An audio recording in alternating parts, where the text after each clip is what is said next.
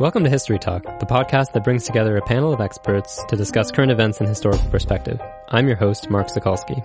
When Western media turns its attention to the Middle East and North Africa, the question of women's rights frequently comes to the fore, and generally the overall impression is one that glosses over differences and complexities and ignores the region's long and fascinating history.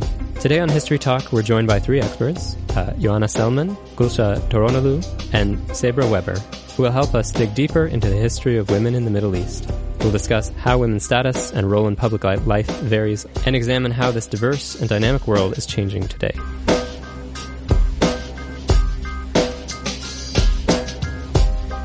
Hi, I'm Sabra Weber, and I'm a specialist in cultural anthropology and folklore, and concentrate especially on North Africa.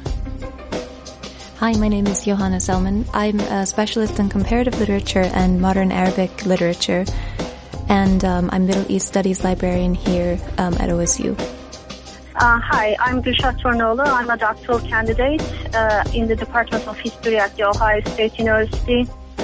At least in the West, it's often believed that one of the greatest differences between Western and Middle Eastern societies is the role and opportunities for women. Would you agree that one of the primary divisions between the Middle East and the quote-unquote West concerns gender, the treatment of women, and the place of women in society more broadly? And Gulsha, maybe we'll throw this question to you first. Thank you for the question, Mark. I think such divisions can be very arbitrary.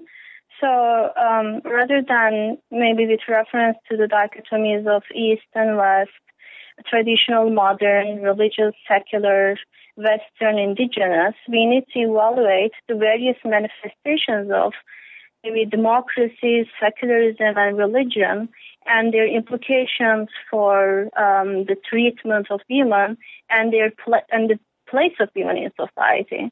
I just want to give you an example. In 2010, the National Assembly and the Senate of France passed an act prohibiting the concealment of face in public space.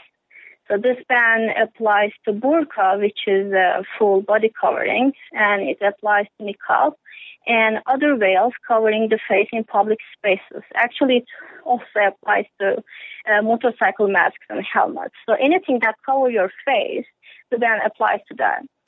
And there was another French law on secularity and conspicuous religious symbols in schools, and that law banned wearing Islamic veiling and headscarves in schools. And obviously, the law was taken to the European Court of Human Rights, which upheld the French law in 2014 and accepted French government's argument that the law was based on a certain idea of living together. As you can imagine, laws sparked mixed responses, but proponents of the law cited gender equality and women's emancipation as their primary goal. Some of the Islamic women that I've talked in Egypt even, they find scholarly obsession with veil not only insulting but patronizing.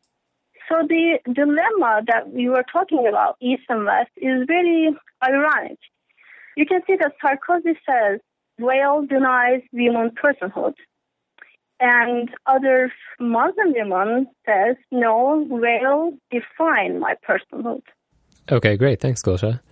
Sabra or Johanna, would you like to jump in here?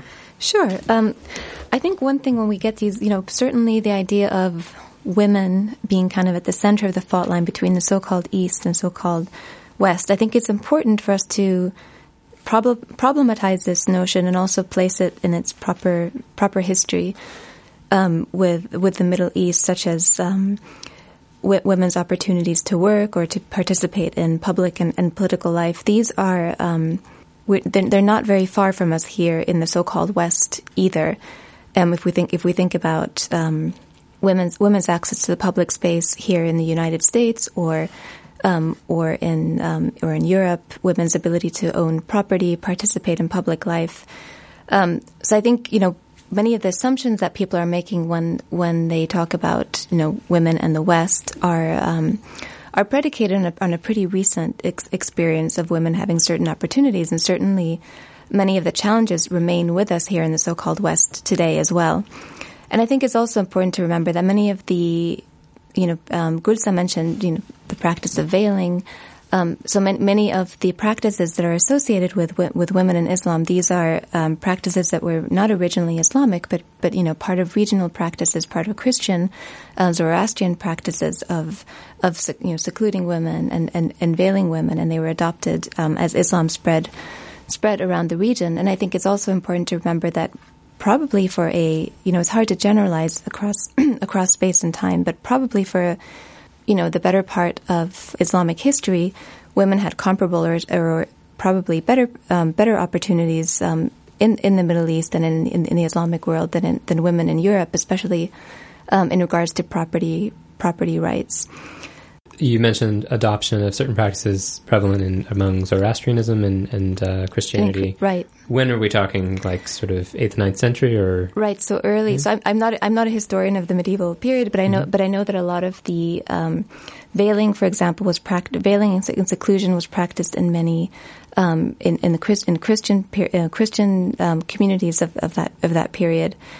When the Arabs conquered the area of Persia, they incorporated a lot of the traditions coming that were prevalent in that area, including certain types of veiling and seclusion of women that were not as prevalent, as I understand it, in Arabia. Right, and don't forget the Greeks. Right. The early Greeks had veiling. The women were veiled. The upper class women. It was a class. Mm-hmm. It was a class issue, and also Egyptian women back in the day did not veil.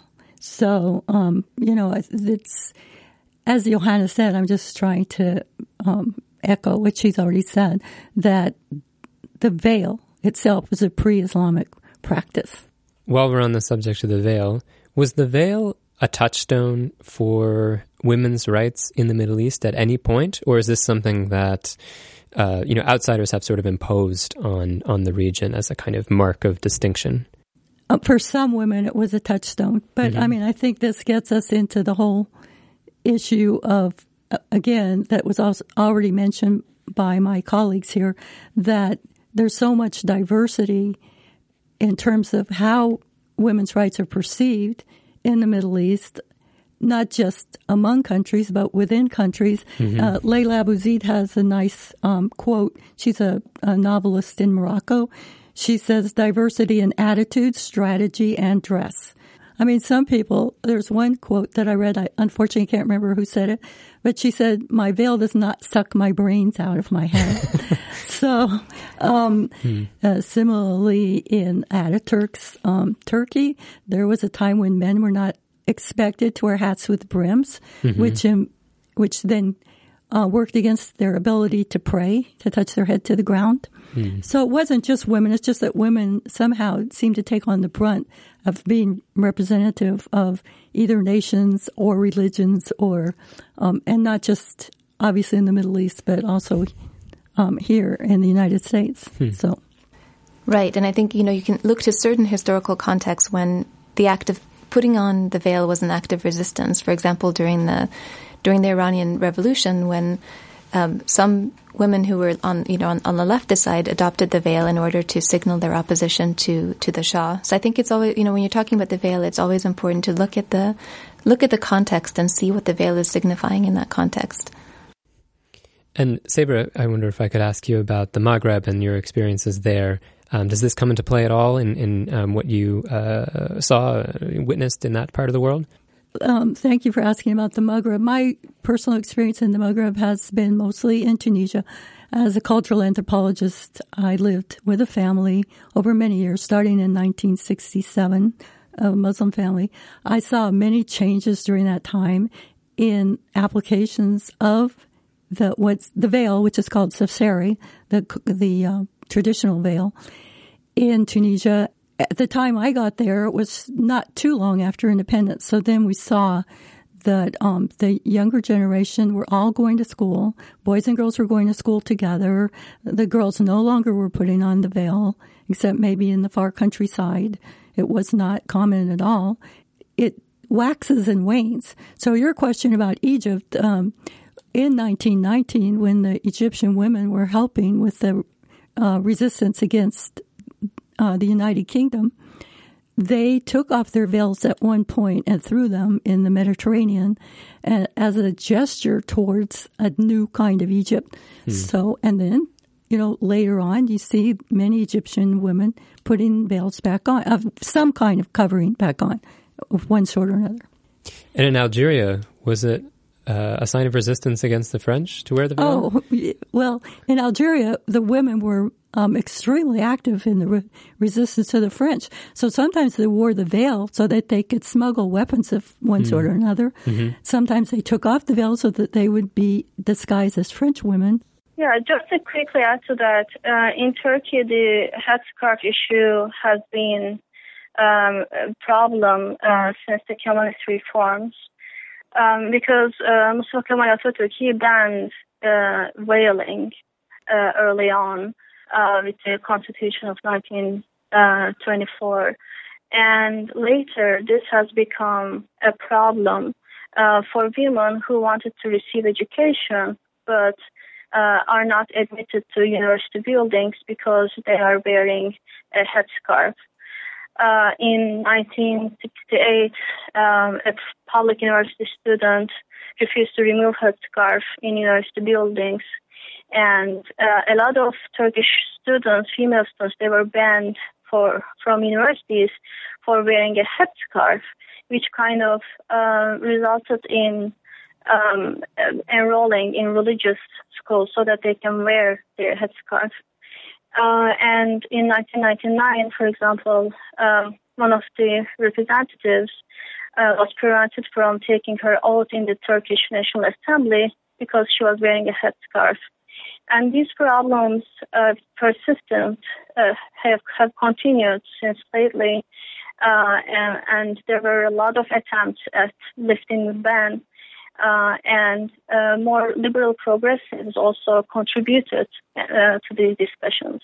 And they argued that veiling and headscarves should be lifted so that everyone should have equal opportunity for education. Just given all of this diversity, across different parts of the Middle East and North Africa, would you say that it even makes sense to talk about Islam as the or one of the decisive factors in shaping the place of women in these societies? For example, how is it that in Pakistan, which is not the Middle East, but we'll include it here, a woman can be prime minister, but in Saudi Arabia, women can't drive cars? How do we explain this difference? I guess I'll try a little bit and then see what my colleagues have to say. But I think that, of course, Islam, for anybody that is a practicing serious Muslim, it does make a difference what you think your religion is expecting of you. But if you even turn back to the quote that I mentioned about diversity in attitude, strategy, and dress, that also goes for Muslim women. Mm-hmm. There's so many different ways that they interpret what their religious duties are, or if you think about Christianity here in the West, how religious are you? So when you talk about someone being the president of a country mm-hmm. and being a Muslim, I mean, I think I would venture to say that in some areas in the Middle East, at least in the Lebanon, for example, mm-hmm. more than 50% of the doctors and the engineers in Lebanon at one point in the late 1900s, more than 50% were women doctors. That's more than here. In Morocco, 20% of the judges are women. These figures they change rapidly, but if someone wanted to do some research to how many women serve in the Egyptian parliament, for example, that has been sometimes more than are serving in our legislatures here. Right, and I think, there's a lot to say about this. I'm thinking the example of women not driving in Saudi Arabia. I mean, the Gulf countries are often held up as the countries with the area where women maybe face the most, perhaps the most challenges, but in terms of segregation and access to public life. At the same time, the fact that there has been relatively strict segregation between men and women has meant that there have been a lot of opportunities for employment for women within women's spaces as teachers or doctors or various professions. and outside of, I should say outside of those professions as well. If we look at the past, 30, 40 years or so, and think about why has Islam played such a central role now, I think it's really important to look at the perception of the failure of these secular state projects, especially in the Arab world, and the resurgence of Islamist movements and Islamism in all its forms is kind of a remedy for society, a way to move forward after seeing that many of these Arab nationalism and many of these regimes have failed to provide economic development and democracy. And so if we look at the past 30 years ago or so, certainly after 1967 in the Arab world and the expansion of Islamist movements, this, the way that we're looking at, talking about women in Islam these days has a lot to do with the perception that the secular state has failed. Right now, it's very difficult to define what Islam is. I mean, we are talking about Islamic women, Islamic feminism, Islamic activism, radical Islam, and all of that, but we cannot define what Islam is. So I think first we need to be clear about these terms, how we use these terms, because at the core of this debate is Islamic law, which is Sharia, which is more of a reference system for a law than a complete and closed system of commandments. So there are a lot of rooms for interpretation of religious knowledge. There's a lot of room for interpretation of personal status laws. And this directly affects women's status in society. Just in terms of the Sharia law, how much of it is applied in different places in different countries is really something that people should look at too. Because, for example, Tunisia and Turkey, and to a certain extent Morocco, they've done a lot of revisions in the area of family law. So things that have to do with divorce, that have to do with child custody, that have to do... I don't think really they're any more positive or negative or complex than the kinds of laws that people here go through or have to navigate when they're getting a divorce or worried about child custody. I think it's, in both cases, I don't think that anybody's come up with a good solution, really. And I just wanted to mention, too, that in different countries in the Middle East, states have often used family codes and laws pertaining to women in order to bolster their own legitimacy.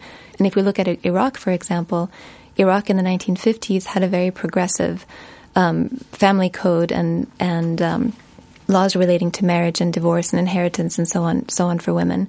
And in 1991, of course, after the Gulf War, when Iraq lost the war trying to gain with Kuwait, they there was a crisis of legitimacy, and one of the things that the Iraqi government did then was drastically change the family code in order to appease Islamist movements within Iraq.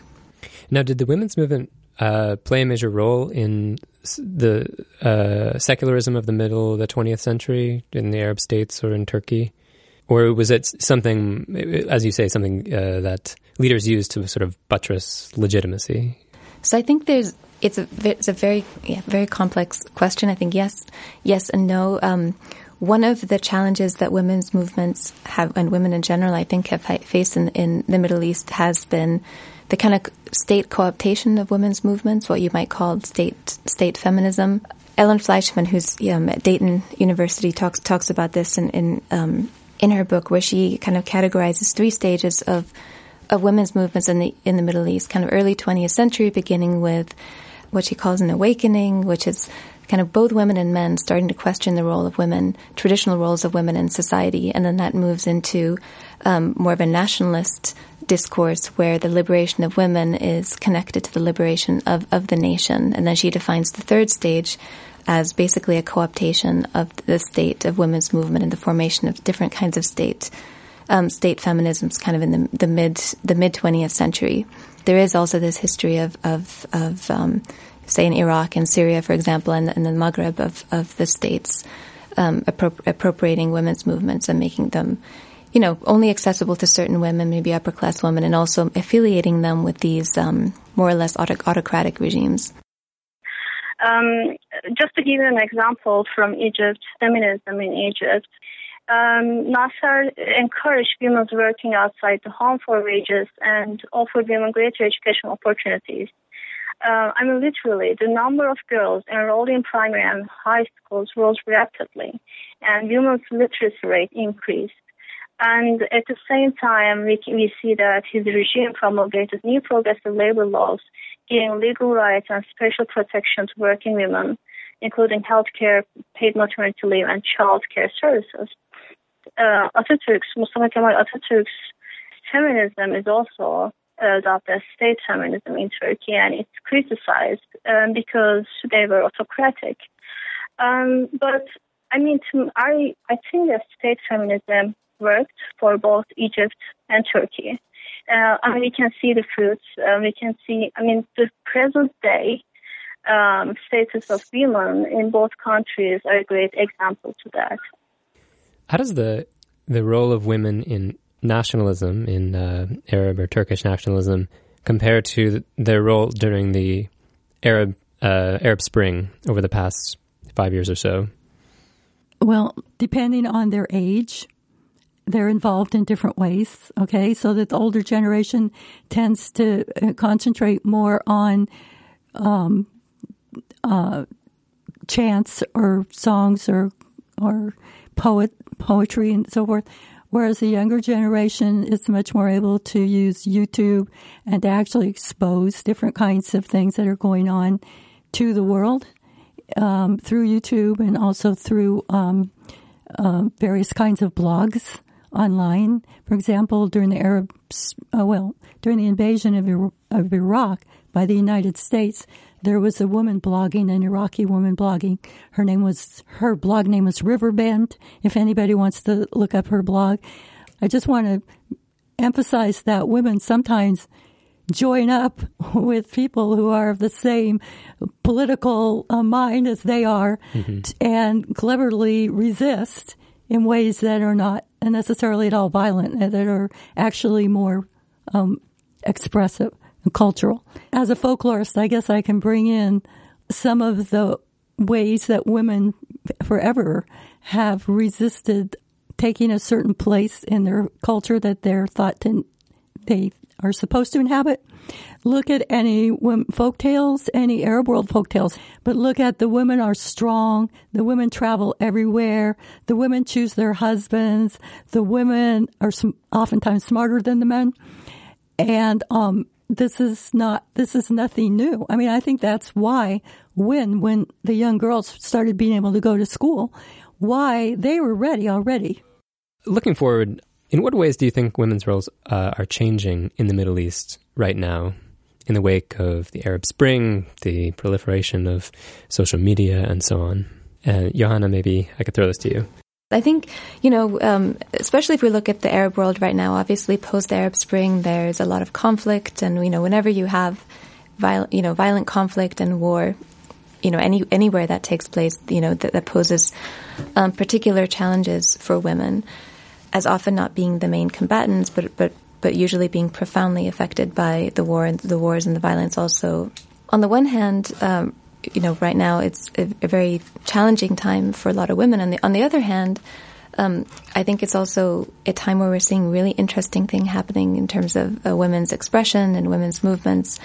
For looking at Arabic literature, for example, right now, this is a time of a flourishing of women's literature right now, especially from the 1990s and onward. And then the access that the access to information that we have and the access to putting ideas out there is just kind of unprecedented right now. So I think it's a very interesting time for women connecting with each other and getting their ideas out, either in the forms of literature or art. I think Johanna said it very well. I just think I would like to emphasize, because we talked earlier a little bit, or Johanna did, about class. I think that this new access to the new media is really important for allowing in a very, very widespread access to autonomous voice. Mm-hmm. And people now have a voice who did not have a voice before, that either had to speak through someone like me as a cultural anthropologist, and then I say what they said. Now they're right there in front and center. They can do a YouTube, they can do a blog. Just to add to that last question, during the Arab Revolution, we have new forms of human rights activism emerged. We see that there are new alliances that are formed among different women's rights groups. So one of them is called the Coalition of Feminist Organizations in Egypt, which is established in 2011. And this is composed of 16 feminist groups at the beginning, and then the number rose in different occasions. So the Coalition of Feminist Organizations composed of 16 groups, and this is a very remarkable and very exciting thing that happened during the Arab Revolution, because we see that feminist groups, different feminist groups are coming together and they sit together to discuss their problems. It provided a platform to them. But at the same time, it does make their differences more clear. For example, when they discuss the personal status law, or how are we going to reform the personal status law, they cannot always agree. So they sometimes say, do we take human rights or non-religious humanism as a point of reference when we reform the personal status law, or do we take Islam as a point of reference? So the compromise is usually a combination of human rights and enlightened interpretation of religion. So, there are some exciting things that are happening among the women's rights organizations, new alliances, new forms of women's rights activism. But at the same time, we see that some older debates about religion just come to surface again. But we better wrap it up there.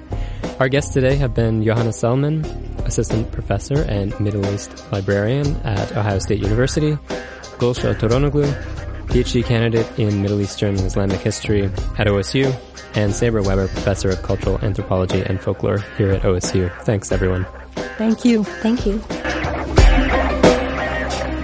This edition of the Origins Podcast, History Talk, was brought to you by the Public History Initiative and the Goldberg Center in the History Department at The Ohio State University in Columbus, Ohio, and Miami University in Oxford, Ohio. Our main editors are Stephen Kahn and Nicholas Breifvogel. Our executive producer is David Staley.